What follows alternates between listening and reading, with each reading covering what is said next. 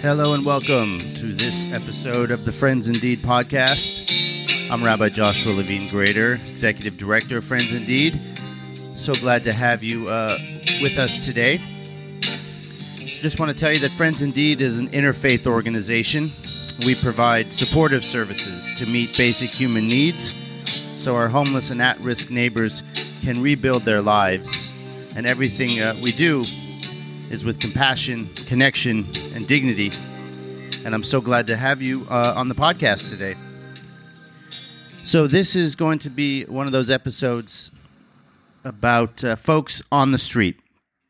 And so I went out looking for folks that would be willing to talk to me and tell me a little bit about their experience. So I want to share that these are going to be people that are what we call chronically homeless. So there are different, sad to say, categories of homelessness. And the person who is chronically homeless, experiencing chronic homelessness, is defined by HUD, Housing and Urban Development, as the following. One of two definitions. One, an unaccompanied homeless individual with a disabling condition who has been continuously homeless for a year or more, or an unaccompanied individual with a disabling condition who has had at least 4 episodes of homelessness in the past 3 years. So, you've either been continuously homeless for a year or more, or you've had 4 episodes of homelessness in the past 3 years. And how do we define homeless in this definition? The definition of a chronically homeless person, the word homeless means a person sleeping in a place not meant for human habitation, like the streets, for example, or living in a homeless emergency shelter. And so, at Friends Indeed, the majority of people that we help are actually not chronically homeless.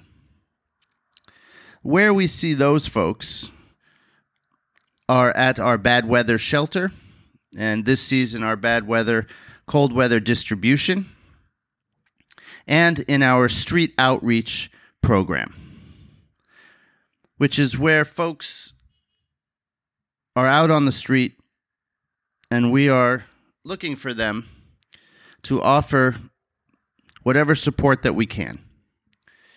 And so we are constantly evaluating how can we help the most people. If the goal is to get people housed, then the chronically homeless individual is actually the most difficult person to get off the street. Let me say that again. In terms of getting people housed, the longer you're chronically homeless, the more difficult it is to get you off the street. And that is not only because you may be experiencing mental health disorders and without medication, not really able to function fully. It may be that you have addiction problems. But ultimately, there is a sense of hopelessness that comes with every year of being chronically homeless. It's a sense that value and worth have passed you by. It may be that you don't have an ID. You don't have a social security number that you know of. You don't have any sort of record of a birth certificate. And without these basic documents, it is impossible to move you from the streets into even temporary housing, bridge housing, let alone permanent housing. And so the longer you have been on the streets, the more likely it is that you do not have any of these documents, And the more likely it is that the degree of difficulty to get these documents is exponentially higher. One of those reasons is because the longer you've been on the street, the less that you trust people. And the less that you trust people, the harder it is for you to offer up any sort of information that'll give our team an opportunity to start the process to get these documents, to share a full name, to share a birthplace if you know it, to share a social security number if you know it. Have you ever had a place of residence if you know it? And so our team is constantly evaluating the balance between helping those who are most ready to be housed, namely someone who's been on the streets a lot less or for a lot shorter time, someone who lives in their car, someone who has not a mental health challenge or not an addiction. Those are the people that we have the most chance of getting housed in a timely fashion. The people that we see that we call chronically experiencing homelessness are the folks who I think are those who look like what many of us stereotypically think a homeless person looks like. Lots of stuff, perhaps not clean, dirty clothes, perhaps exhibiting mental health, schizophrenia, bipolar, things that are preventing them from presenting with full capacity. And so those folks are ones that we have to try and offer other services.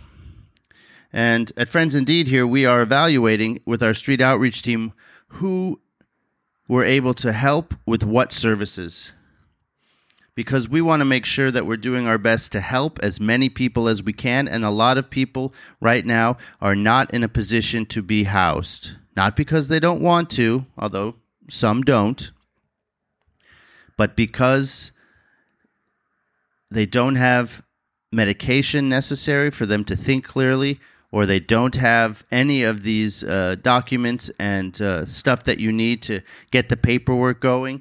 And that is if you are willing to do any paperwork, because that is scary and often something that folks are not interested in doing, even if we tell them that it's going to help them and it's the only way that we're going to be able to help them to get off the street. So I've been out there the last few days. I bring some food or some water this week since it is so hot. And I sit down and ask if some folks will share some information with me, a little interview, who they are. And I have a few that were willing to do that. Interestingly, I wasn't able to get a woman to share. One of the women I did offer food to, she said no, she needed something to drink. She was thirsty. So I went and bought some water, and I came back. And this is Wednesday. It's 90 degrees outside. And this woman, she might have been in her 40s. She didn't want to talk that much. She was wearing 3 jackets and a hat and had herself on the bottom in a sleeping bag, unzipped to about her waist. 90 degrees outside. And I said, "Ma'am, it's pretty hot out." She said, "Yep, it's hot. That's why I need water." I said, "You have a lot of clothing on and a sleeping bag." And she just said, "Mm-hmm."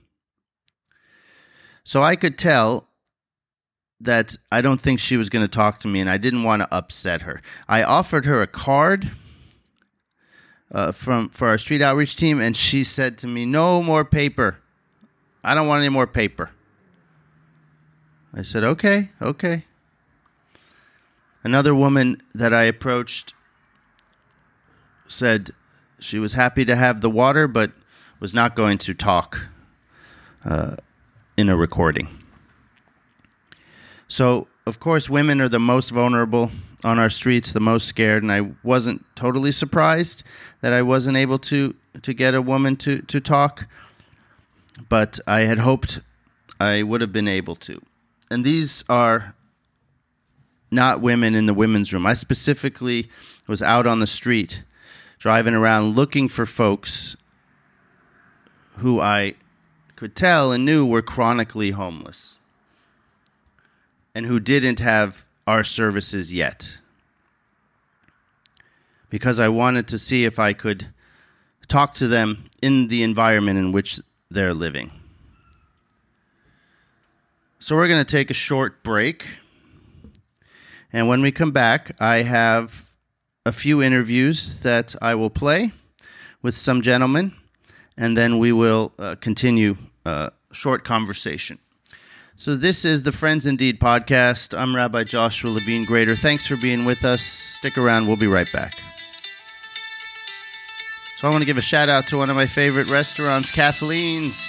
It was established in 1982 by Efren Bugarin and Kathleen Memarian, who are still there running it after all these years. It's amazing.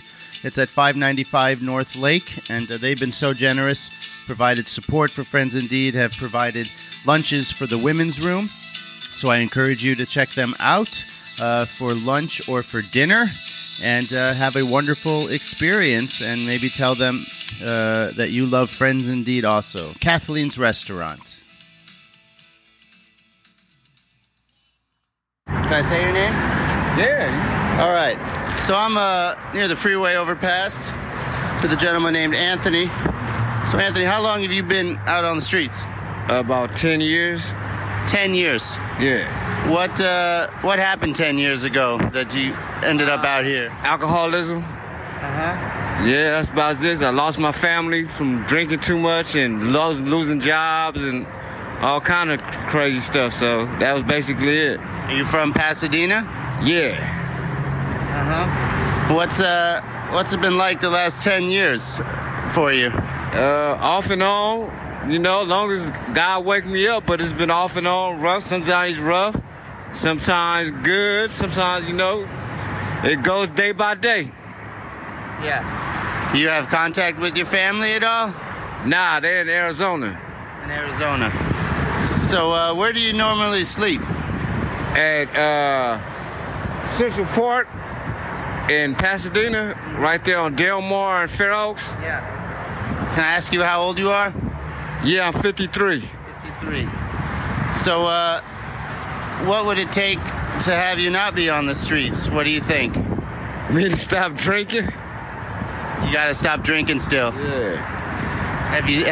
Has that ever happened? Have you tried or too hard? Yeah, a couple times.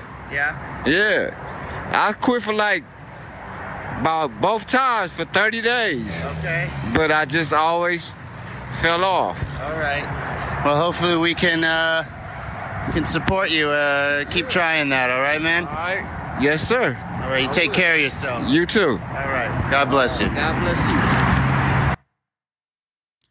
So this next gentleman that I talked to, his name's Dave, and he's a little harder to understand, and just a warning, he does use a foul word or two, but it was pretty amazing what happened near the end of the conversation when I found out that he knew someone already that was a part of Friends Indeed. And, just try and understand what he's saying. And he begins by talking about this Step Up program, which is a housing program. And obviously, it didn't totally work out for him. No matter. All right, so I'm out on the street here. I'll sit down with Dave. Yeah. Yeah, Dave, can you just tell me a little bit about you and how'd you end up out here? I've done the second step up, the program second step. My lease was up. So then I went to move. Then I lost my wallet and shit when I was talking to my caseworker. and she ain't got me into the place. It's been a couple months. So. How long you been out here? Since October, I guess. October this past year? Where were you before that? The year I was there, where I lived at on San Marino. Across on PMI, I lived there for a year. And then before that, I lived on Buckeye and Oakland. Mm-hmm. That year went by. Yeah. So now I'm just waiting. They're going to put me in Rural Tokyo. Dave, how old are you? 63. God bless you. You from this area? I'm from this area, yeah. Mm-hmm. So if you feel like, what could you use most? You need a place to live, right? Yeah. Yeah. I got a call. Right now, maybe you can help me with that number. Her name is Sandra. Yeah? My caseworker, but my phone got stolen. And they give me the SIM card back and the tray that goes in. So I paid for the bill. I ain't got no phone yet. I ain't got no phone. I got to take it down there. And so what was I saying? Oh, about Scott. How's Scott doing? Oh, so you know Scott? I know Scott. Yeah, he's not with us anymore, but he's doing good. He got married, that's right. How do you know Scott? I know Scott just from a friend. Yeah? Around, yeah. When he was out here. Yeah. So Dave, did you work before? You haven't been homeless all this time, right? Yeah, since 2008. Since 2008. Last time I got income tax. Yeah. Mm-hmm. Yeah. Well, if you wanted people to hear something from you, from your experience on the street, what would you tell them? I just tell them watch everything. Watch yourself. Watch the rules. They'll take your shit in a heartbeat. Yeah. You don't have nothing. Yeah. So I'm really grateful for you taking some time. And we're gonna wish you the best out here, all right? Yeah, I need to get up there and get my food back. My food. So you heard that Dave was saying stuff about a case manager, and at first he said the case manager's name was Sandy. And then he was trying to get me to see if I could help find her number, and something was lost his phone. But then when he said, what was I talking about? And then he said, Scott, how's Scott doing? And Scott is a case manager and outreach worker that used to work for Friends Indeed on the streets, and now he works for another agency doing really good work as an outreach worker. But he remembered Scott from a few years back, and I talked to Scott after I talked to Dave. I reached out to him and actually shared the conversation because I didn't get Dave's last name, and he listened to this short interview and recognized his voice. And I said, how do you know him? And he said, I was out in that area a lot, and Scott's actually the one who helped get Dave into that second step up, that program, that housing, back in October, and it wasn't totally clear to me what happened and why he lost that. But when I talked to Scott about it, he was, upset to hear that it didn't work out, and hopefully that will be able to help Dave again. 63 years old, older gentleman, sleeps out in the bushes behind a car dealership. Had a lot of stuff, his bicycle, and gray beard, and just heartbreaking to talk to him and to know that he had a place to live and it didn't work out for whatever reason, and we're going to hope that he can make another go at it. So this next gentleman I talked to was also a little bit challenging to understand, but he was willing to talk and share, and it seems that he had just come out of jail and not totally sure what his current situation is, but want you to hear from him. So I'm near the freeway overpass and meeting this gentleman. So you tell me your name? Rosas. And how long you been out here? I've been here for they put me in a program, but there was nobody at my house, and I thought I was gonna be released, but the program was by the Long Beach, by the subway, so I went for a visit, and I was wondering if I can go back home. Where's that? Where's home? I live at Whittier, just 30 minutes from the court. Yeah. So how long you been out here on the streets? There was nobody at my house because they had an accident. They had to go to San Francisco. So I was staying at my friend's house. So I went back and they were fixing the house. I guess they're home, but they don't know what's in county. So I'm trying to get some help, somebody to translate. Right. So you just got out of prison? Jail. County, yeah, because it was raining, so they told me if I wanted to stay, I was like, I feel sick. So they kind of helped me out there, yeah. The police did? Yes. Yeah. So where are you sleeping now? On the street? No, I'm trying to go back home, but I'm trying to see what's going on and see if they let me go home. How old are you? I'm it's been 5 years I haven't checked my birthday. I don't know. Is that right? Yeah. Have you been homeless a long time? No, I've been. I was working in the field with my mom. My uncle passed away, but he was supposed to be working with us. Yeah. It would have been a lot nicer with him. Yeah. Yeah. All right. Well, we wish you the best, brother. Okay. Sure. Hang in there. Sure. Okay.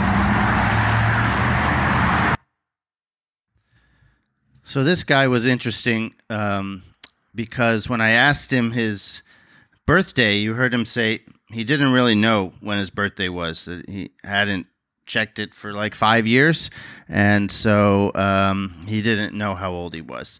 And I, again, didn't completely get his story. He clearly was in jail, but you heard, if you understood, the way I think I understood it was the cops took him to county in part because they must have found him out on the street, and he said he was sick. And if he said he was sick, I guess they took him in. He thinks that they helped him out. So that's also interesting to hear from. When I walked back to buy some water for another woman, one of the ones who wouldn't share with me.